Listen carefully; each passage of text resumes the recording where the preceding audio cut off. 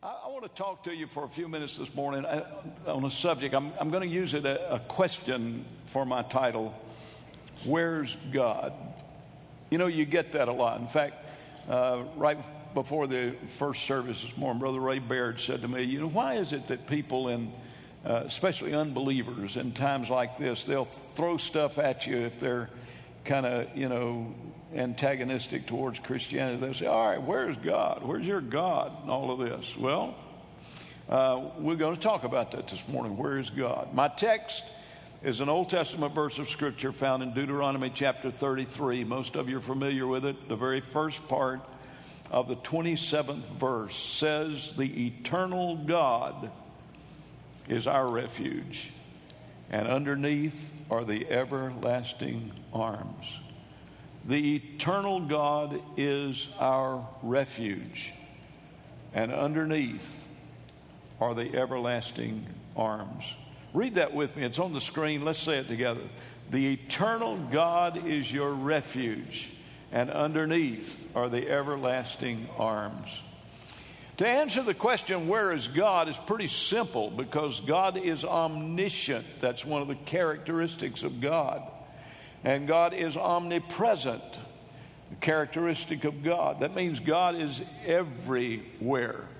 So you don't have to go far to find God. God is everywhere. That's what omnipresence means. God's omnipresent, God's omniscient, means he knows everything. And God is omnipotent. That means God is all powerful. He's supreme. He is God. He is God. Now, the fact that God is omnipresent or everywhere also leads me to say to you, because a lot of people are concerned about this, there's a difference between the presence of God and the manifest presence of God.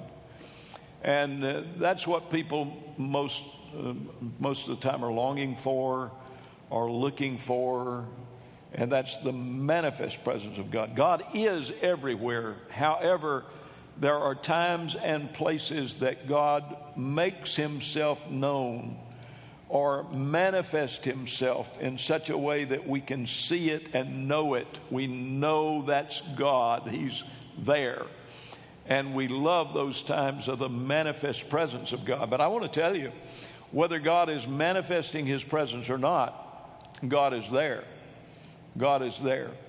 I'm going to look into Scripture. And first of all, just locate God in a few places where he manifests his presence. One is the mountains or mountain tops.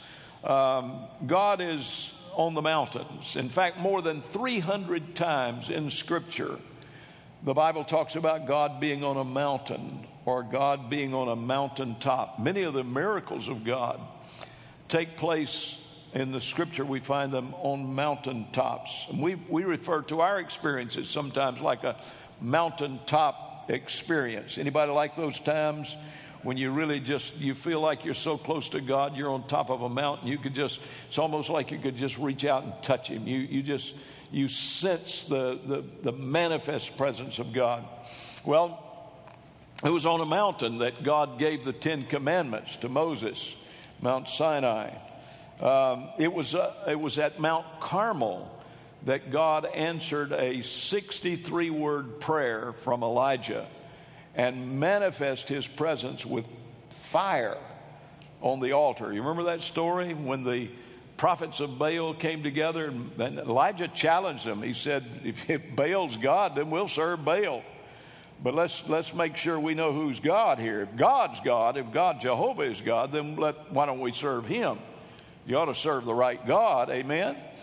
And so they built an altar and put a sacrifice on it and let the prophets of Baal go first. And they prayed and sought their God to send down fire and consume the sacrifice. Nothing happened. They cried out to their God, Baal, almost all day. They went into a frenzy. They cut themselves. They screamed. They hollered. And Elijah kind of taunted them a little bit. He said, maybe you need to pray a little louder. Maybe your God's asleep. Or maybe your God's gone on a journey. And they just worked themselves into a frenzy trying to contact their God. But Baal did not answer because Baal was not God. And then after they'd finished all their time, and like I said, Elijah gave them first shot at it. Then Elijah said, and they had gotten so carried away that they'd jumped up and down on the altar and everything else. And so they had to kind of rebuild things. And then Elijah said, dig a great big trench around this altar. And they dug a trench around the altar. And he said, pour water on the sacrifice. And they poured water on it. He said, pour some more water on it. And they poured some more. Pour it again. He had them pour water on it several times. And he poured water on the sacrifice until the water ran down and filled those trenches that he built around them. And then he backed off and prayed 63 words. And God, came down with fire and consumed the sacrifice and lapped up the water and actually burned up the altar with the fire of God. That's the manifest presence of God. Amen. So God does a lot of things in Scripture on the mountains. It was at Mount Horeb that Moses encountered God in a burning bush. And it was on Mount Nebo that Moses was able to look over into the promised land that God was going to give to the children of Israel. And it was on Mount Moriah that Abraham came to sacrifice his son Isaac. Remember that story? God had said to Isaac, I'm going to see if you really trust me here, Abraham. I want you to take your son, your only son Isaac, and go to a mountain. I'll show you which mountain. And God showed him. It was Mount Moriah. Said, I want you to go up there and offer him as a sacrifice. And Abraham climbed that old mountain and built an altar and stretched out his son on the altar. His son had asked him before that. He said, Dad, I don't understand. He said, I see you've got the wood for the altar, and I see you've got the fire for the sacrifice, but where is the sacrifice? And Abraham, for a short moment, became a prophet of God, and he made this statement. He said, Son, God will provide himself a sacrifice. And you know the rest of the story. Abraham put his son on that altar and lifted the knife to take his life. And the angel of the Lord stopped him and said, over there in the thicket, God has provided for you a ram. Don't kill Isaac. God sees that you trust him. And so he took Isaac off of the altar and went over and got the lamb and offered him as a sacrifice. But not only did he have a prophecy that came true, a short-term prophecy, God will provide a sacrifice. God did. He provided a ram. In fact, I believe it's like this. I believe as Abraham was going up one side of Mount Moriah, God had the sacrifice coming up the other side. You see, God has your needs supplied before you ever get to it. Amen? We don't see it many times, and it can really cause us a lot. But God's never late. He's always right on time. Amen. And so he had the sacrifice. But not only was that a short-term prophecy and one that was fulfilled immediately, but it was also a long-term prophecy. Because when Abraham said God will provide himself a sacrifice, that's exactly what God did with Jesus. Several thousand years later, right in that very area, on that same mountain range, was a hill called Calvary, where Jesus was offered as a sacrifice of the sins of the world. Some historians believe it was the very same mountain. I don't know, but I know it was close. And so what a marvelous prophecy. And so we see God on the mountains. But I'm so glad that God is not just on the mountains, aren't you? Because we don't stay on the mountaintop all the time. But at least I don't. If you do, you're the exception to the rule. Most people that I see have had these mountaintop experiences, but you don't live on the mountaintop. You have to come down. And by the way, the very fact that there is a mountain means there's some valleys. Right? Mountains create them. And you've heard me preach this before. In fact, we had it on a marquee when we were over on Wheeler Road. I preached this sermon one Sunday morning, and I said, I made this statement, and they took it and put it on a marquee out there. It said, I said, when you're in a valley, you're just changing mountains. The fact is, you can't get from this mountain to that mountain without going through a valley. And when a shepherd leads his sheep through the valley, he is in the process of taking them to another mountain. He can't get there without coming down off of this one, going through the valley and getting up on the next one. But he's looking for greener pastures. He's looking for more water. And so you go through the valley. And that's, David said, I'm not going to fear any evil whatsoever, because the shepherd that leads me through the valley, even if it's the valley of the shadow of death, I don't have to be afraid of anything, because he's with me. The shepherd's with you through the valley. So he's God in the valley, just like he's God on the mountaintops. I was listening to a song today by the McCameys. He's the God of the valley. Amen. Not just on the mountaintops, but he takes you right through the valley. In fact, when you study Scripture about 100 times, it refers to God in the valley. And I'm not going to go through a lot of those, but one of my favorites found in 2 Chronicles chapter 20, when there was a great valley where the children of Israel were confronted by major armies that were bigger than them and more powerful than them, and had set on their destruction, and it was intended by Satan to be the valley of their destruction, and God turned it into a valley of blessing. In fact, God even renamed it the Valley of Blessing, gave it a Hebrew word, Barak, that means a valley of blessing. And can I just sidetrack a moment to make an application this morning and say to you, my friend, if you're going through a valley, the enemy may have set on you to destroy you, but if you'll stay close to the shepherd, he will turn that valley into a blessing and give you the victory, even in the valley. Amen. Amen and amen. In fact, a beautiful poetic scripture that I just love is found in Song of Solomon. In chapter 2, verse 1, it's a typology of God himself. And he says, I'm the rose of Sharon, and I'm the lily of the valleys. Praise the Lord. Isn't that beautiful? God's in the valley. He's like a lily in the valley. You won't find that lily growing on the mountaintop, but you will in the valley. And he's there with you. Well, not only is God the God of the mountains, and God is the God of the valleys, and I want to sort of key in, this is my message for you this morning. God's also in the storms. He's in the storms. Let me read you from Matthew chapter 14, perhaps the most well-known storm that's mentioned in the New Testament. I'll read verses 22 to 36. Immediately, Jesus made his disciples get into a boat and go before him to the other side while he sent the multitude away. Now, let me stop here. I'm going to kind of make some comments as I read through this. Let me give you the background of this. Jesus had just finished feeding the multitude with the loaves and fishes. Remember that story in the Bible? He took 5 loaves and 2 fish, and he fed over 5,000 men, not counting the women and children. That crowd could have been 20,000 or more, and Jesus fed them with 5 loaves and 2 fish.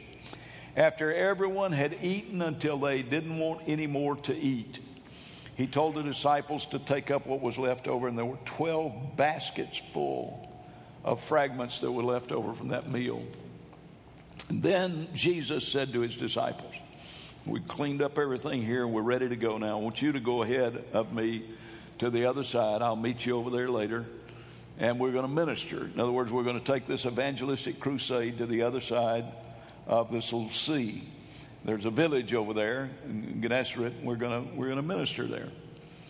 And while they proceed, Jesus then continues to minister and finishes up his ministry with this crowd of people. I don't know how long that took, but I'm assuming that it was somewhere in the early afternoon when all of this was wrapped up.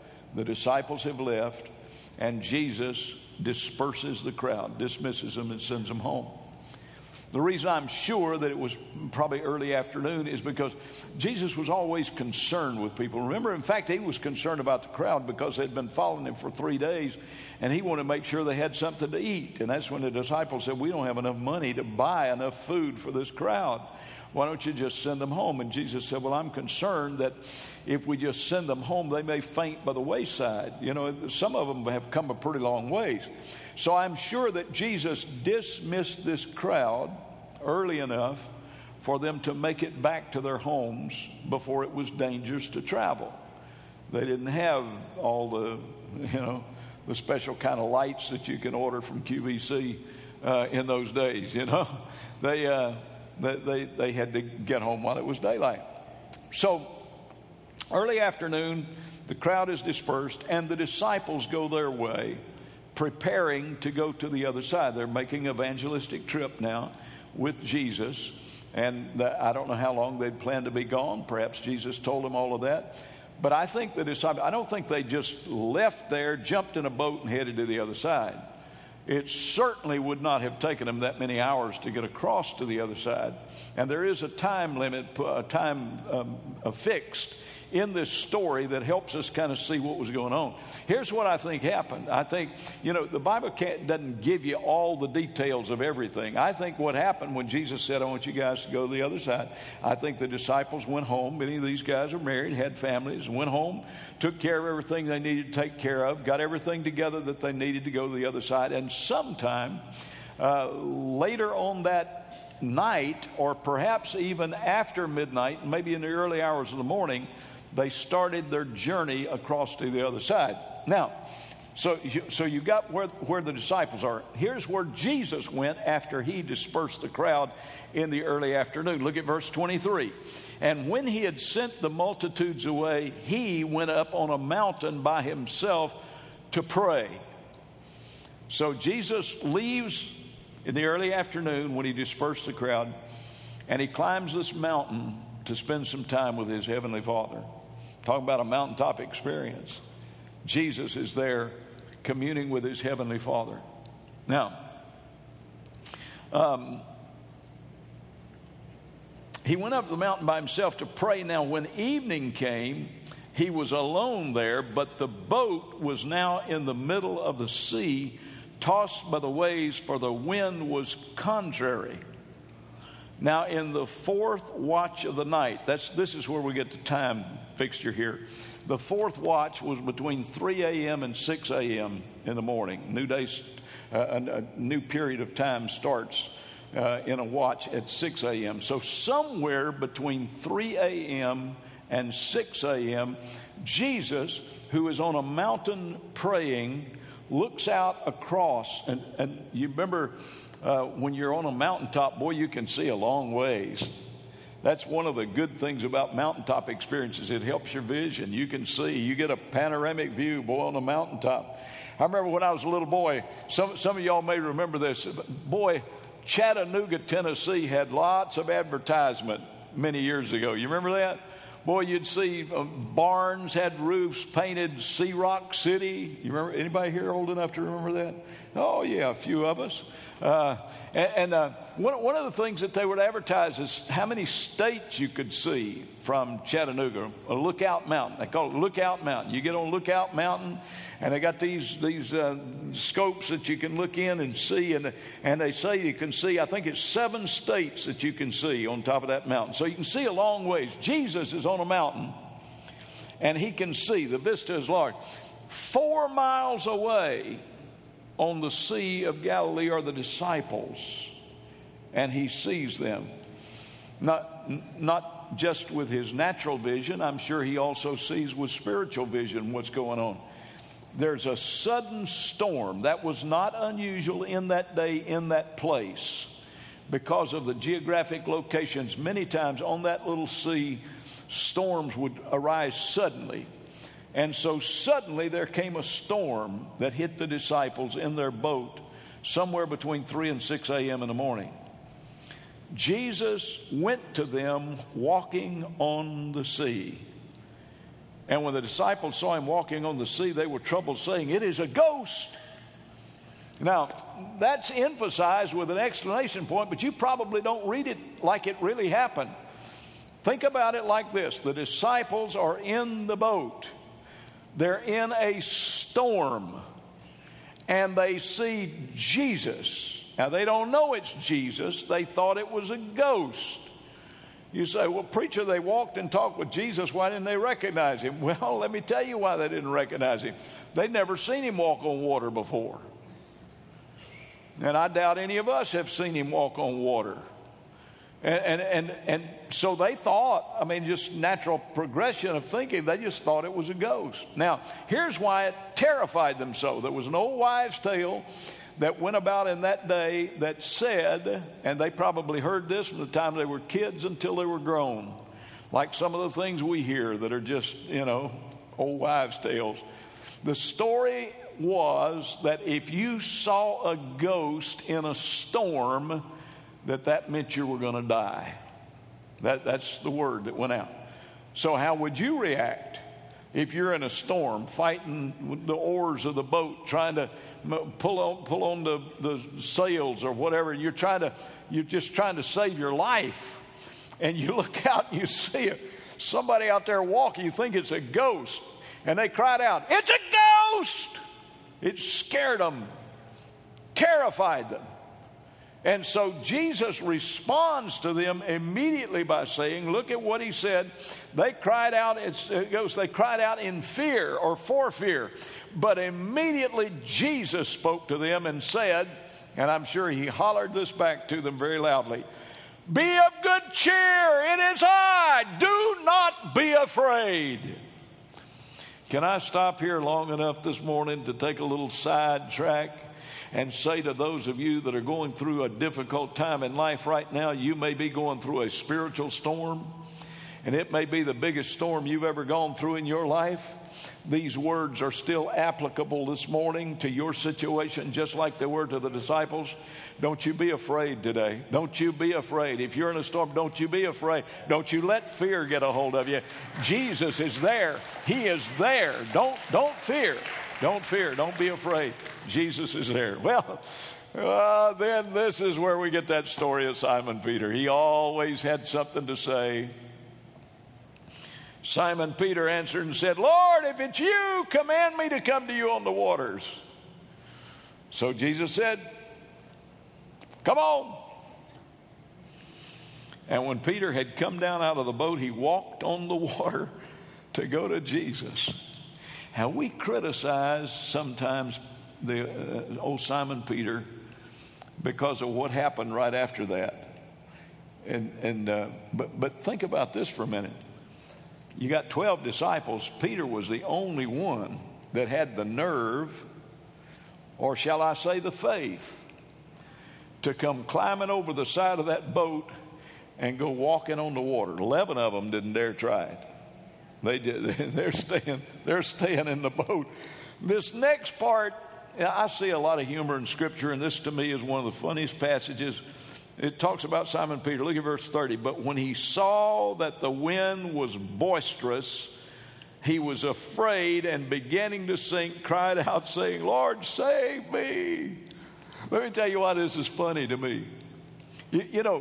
Fear is often irrational. If you've ever dealt with fear, you know that. You understand it. Fear doesn't always make sense. Here's what's so irrational about that. Here's Simon Peter. He's climbed out of the boat. He's walking on the water. I mean, folks, if that isn't supernatural, I don't know what is. If you don't believe that's supernatural, go up to Lake Thurman and try it this afternoon. He is walking on the water, and suddenly it dawns on him that the wind is boisterous. And so he gets afraid and begins to sink. Now here's why that's funny to me. I'm thinking, come on, Simon. Do you think you could walk on the water if it was calm? I mean, he's walking on the water. That's supernatural. But when he realizes that the waves are really, because the wind is really up, he suddenly thinks, oh my goodness, the wind's blowing really hard. The waves are really big. And he starts to sink. My goodness alive. Listen, he couldn't have walked on the water if it had been as placid as a sea of glass. But that's the way fear is. It's very irrational. But thank the Lord, immediately Jesus stretched out his hand and caught him and said to him, "Oh, you of little faith, why did you doubt?" And when he got into the boat, the wind ceased. Then those that were with him in the boat came and worshiped him, saying, "Truly, you are the Son of God." And when they had crossed over, they came to the land of Gennesaret. And when the men of that place recognized him, they sent out into all the surrounding regions, brought to him all that were sick, and begged him that they might touch the hem of his garment. And as many as touched were made perfectly well. Isn't that a beautiful story? I love the ending, don't you? I love the ending.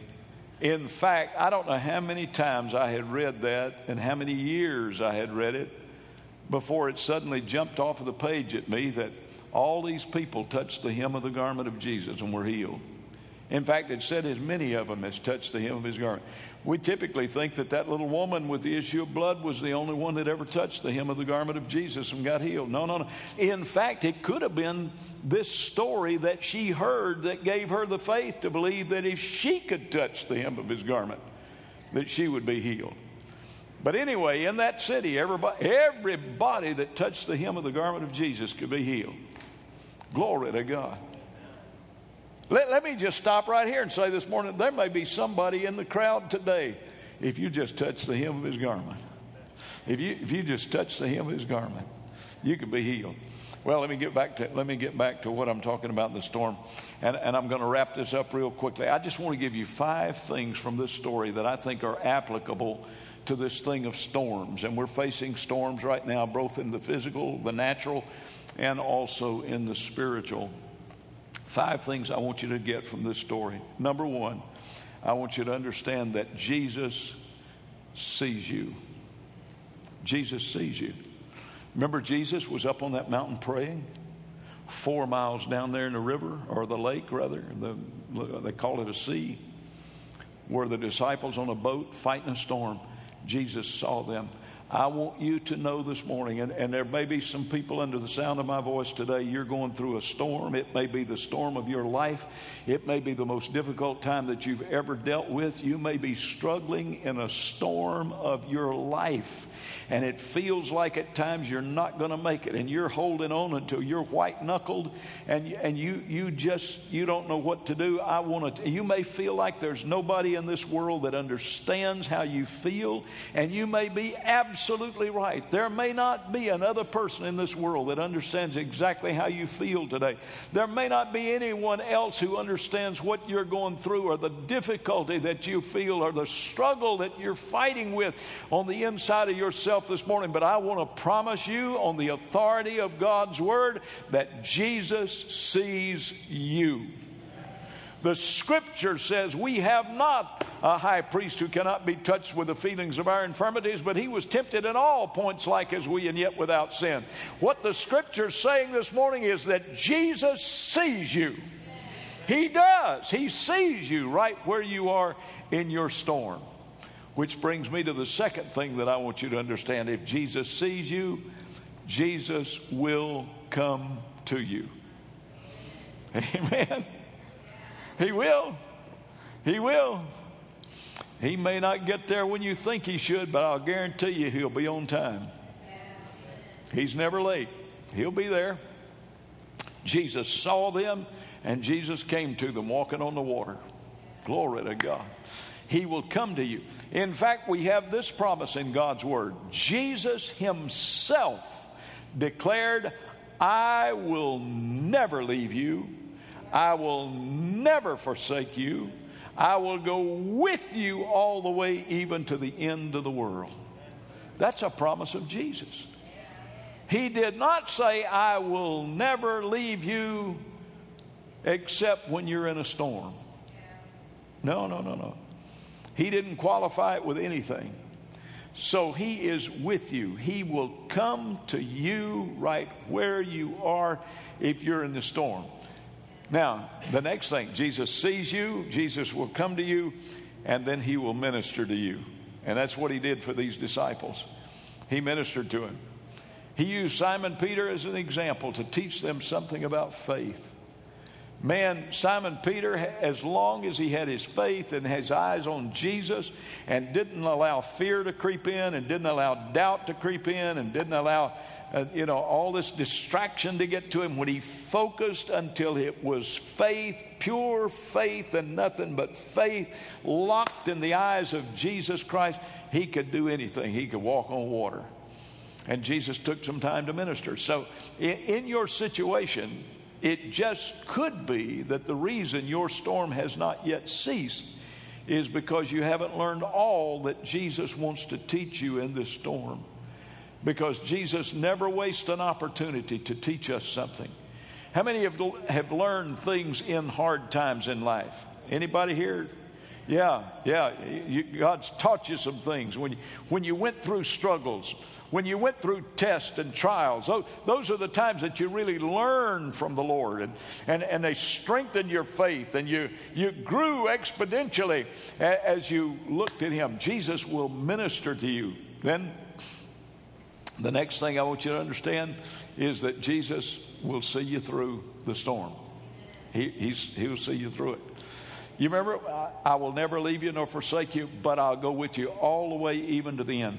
Jesus has committed himself to be with you all the way through the storm and get you out on the other side of the storm with victory, victory, victory, victory. I want to tell you with assurance this morning, if you've been bought with the blood of Jesus Christ, you're a child of the King. You are going to arrive safely on the shores of sweet deliverance. Praise God. Yes, go ahead and give him praise for that. You may be in the storm of your life, but I can guarantee you, I can promise you on the authority of the Word of God this morning, you are going to make it through the storm because he's with you. He's going to get you to the other side. You're going to make it. You're going to make it. You're going to make it. And then finally, there's life after the storm. There's life after this. Sometimes storms are pretty devastating. They take their toll. A lot of people lose a lot of stuff.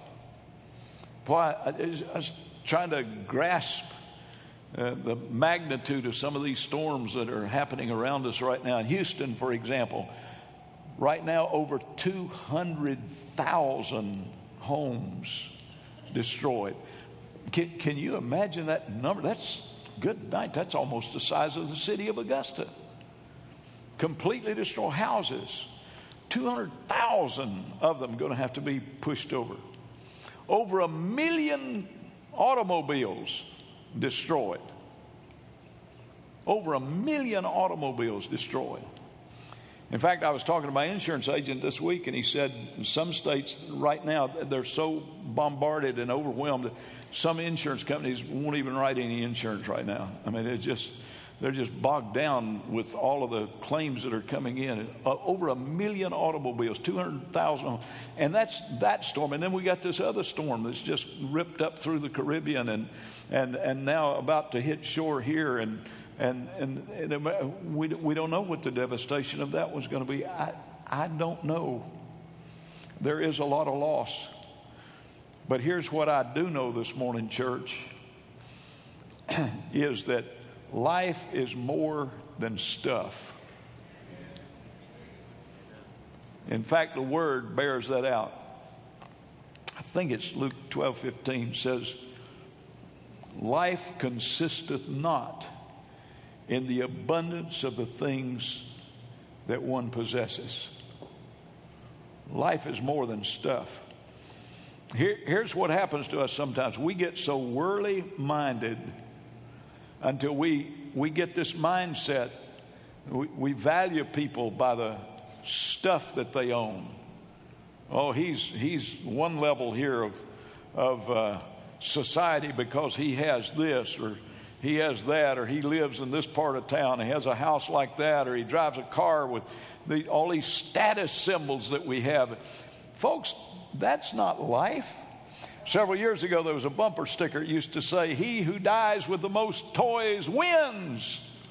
I laugh at that. If I was making a bumper sticker about toys, I'd say, "He who dies with the most toys is dead." It's just that simple. You don't win because of what you got. You don't win because your house is bigger than somebody else's. You don't win because your car's a better status symbol than somebody else.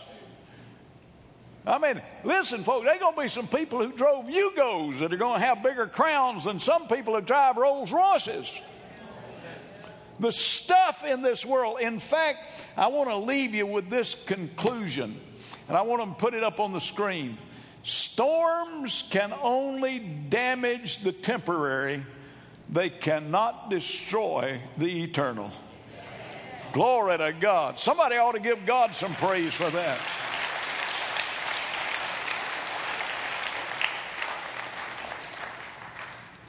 You can take all this stuff. Fact is, you're going to leave all this stuff behind anyway. You say, "Oh my goodness, the people that lost this and lost that and lost the other, all that stuff's temporary." It's temporary. You're not going to play with it forever anyway. You're not going to live in it forever anyway. At some point, you're going to leave it. And the fact is, none of us know when we're going to leave it. We just don't know. Can I make the suggestion that you hold on to the things of this life lightly? Just don't get a big grip on it. If you get too big a grip on your stuff, it'll wind up controlling you. And your whole emotions, your feelings, and everything else will be because of your stuff. And I've got some stuff that I don't want to lose, but I'm here to tell you this morning, what I got on the inside of me that you can't take away from me is much more valuable to me than the stuff that you can take away from me. Amen. Because the stuff that you can take away from me, it's temporary anyway. I'm going to leave it behind one of these days anyway. So it really, what does it matter? My goodness alive, if I've got a hold of the eternal, Jesus said he's going to see that I make it to the other side, and there's a crown of life that's laid up for me, Paul said, and not for me only, but to all those also that love his appearing. Glory to God. For me to live is Christ, to die is gain. You can't lose if you're serving the Lord Jesus Christ. Glory to God. Stand with me, please. I want the prayer team to come. How many are familiar with the old hymn, "It Is Well With My Soul"? You remember that hymn? Perhaps you know the story behind that hymn. But just in case you've never heard, let me tell you. The man that wrote that song is named Horatio Spafford. And it came out of a tragedy in his life that he wrote that beautiful, beautiful hymn. In fact, Horatio experienced a lot of tragedy in his life. He had a son, 2 years of age, that died and really devastated the family. And those of you who have lost a child, you know what that's like. Then Mr. Spafford was quite a wealthy guy. He'd been an attorney and an investment wealthy man. He had invested heavily in real estate in Chicago. And in 1871, the great Chicago fire destroyed everything that he owned in the Chicago area. And it ruined him financially. And what little business interest here that he had left was destroyed in 1873 when there was a severe economic downturn that caused him to lose some more. The only investments that he had left that were worth anything was a little bit in Europe, and he'd planned to travel to Europe with his family. In fact, he bought a ticket on a cruise liner for his entire family, him and his wife and his 4 daughters, to go to Europe. And at the last minute, there was a financial crisis kind of a thing that his attorneys felt like that he had to stay and be at this meeting. Had something to do with the Chicago fire that had taken place earlier. And so he had to send his wife and daughters on ahead, and he stayed back for this meeting and was going to meet them later. But the ship that his wife and 4 daughters were on were struck in the middle of the ocean by another ocean liner, and his 4 daughters were killed. His wife somehow miraculously managed to escape, but she sent him a telegram, and the telegram simply said, "Saved, alone." So Mr. Spafford got on the next ship, and he met his wife, and he had the captain of that ship to show him where that ship had gone down that took the lives of his 4 daughters. And the captain showed him as near as he could tell where that happened. And Horatio Spafford standing there, grieving with his wife, looking into that deep, dark ocean, beneath whose waves entombed 4 daughters. He took out a pen and began to write these words: "When peace like a river attendeth my soul, when sorrow like sea billows roll, whatever my lot, thou hast taught me to say, it is well with my soul." You know the chorus, it is well with my soul. It is well with my soul. I love this. There's 6 verses to that song. I love the 6th verse. It says, "And Lord, haste the day when the face shall be sight. The clouds will be rolled back as a scroll. The trumpet shall sound, and the Lord shall descend. Even so, it's well with my soul." Jesus said, "What does it profit a man to gain the whole world, lose his own soul?" We look at television and our hearts break for people that have lost nice houses and nice cars and nice stuff. I'm sad for them too. But all that stuff can be replaced.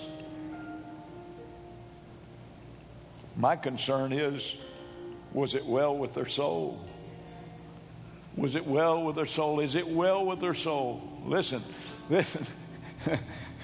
Don't let this stuff control you. If the storms take it, the storm is not the end of the story. The storm is not the end of the story. The end of the story will be good. You see, when God writes a story, the end is always good. His story is always good. Read the end of the book. We win. Read the end of the book. We win. When God writes a story. So if in your life this morning, your story is not going good, know this: God's not finished writing yet. So don't take the pen out of his hand and say, "No, Lord, I'll write my own story." No. You give him the pen and let him finish the story. And when he finishes the story, it will be good. It will be good, because God's stories end well. Amen. They end well. Somebody give him some praise for that today. They end well.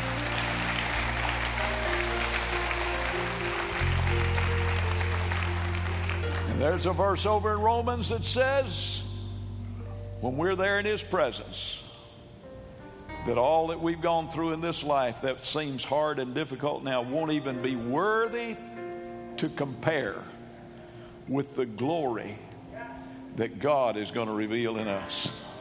Won't even be worthy to, won't even, what you've gone through, I know it seems, and I'm not trying to minimize it. I know it hurts, and I know it's, that storms are difficult, and I know it's a struggle, but I'm going to tell you this morning, if you let Jesus lead you through this storm, He's going to take you to a place that when you look back, you'll say it's not even worthy to be mentioned compared with what God has done for me here. Glory to God. Glory to God. Go ahead and praise Him. Hallelujah. Hallelujah. Hallelujah. Hallelujah. Let's bow our heads for a moment. The altar's open. The altar's open. I invite you to come. I invite you to come all over the building. If you'd like to pray, come on. Whatever you may need, whatever your situation may be, come on, the altar's open. You may want to find a place just to pray, just you and God. Or you may want somebody to pray with you or for you. There are people that are here, they'll be glad to do that. They'll minister to you.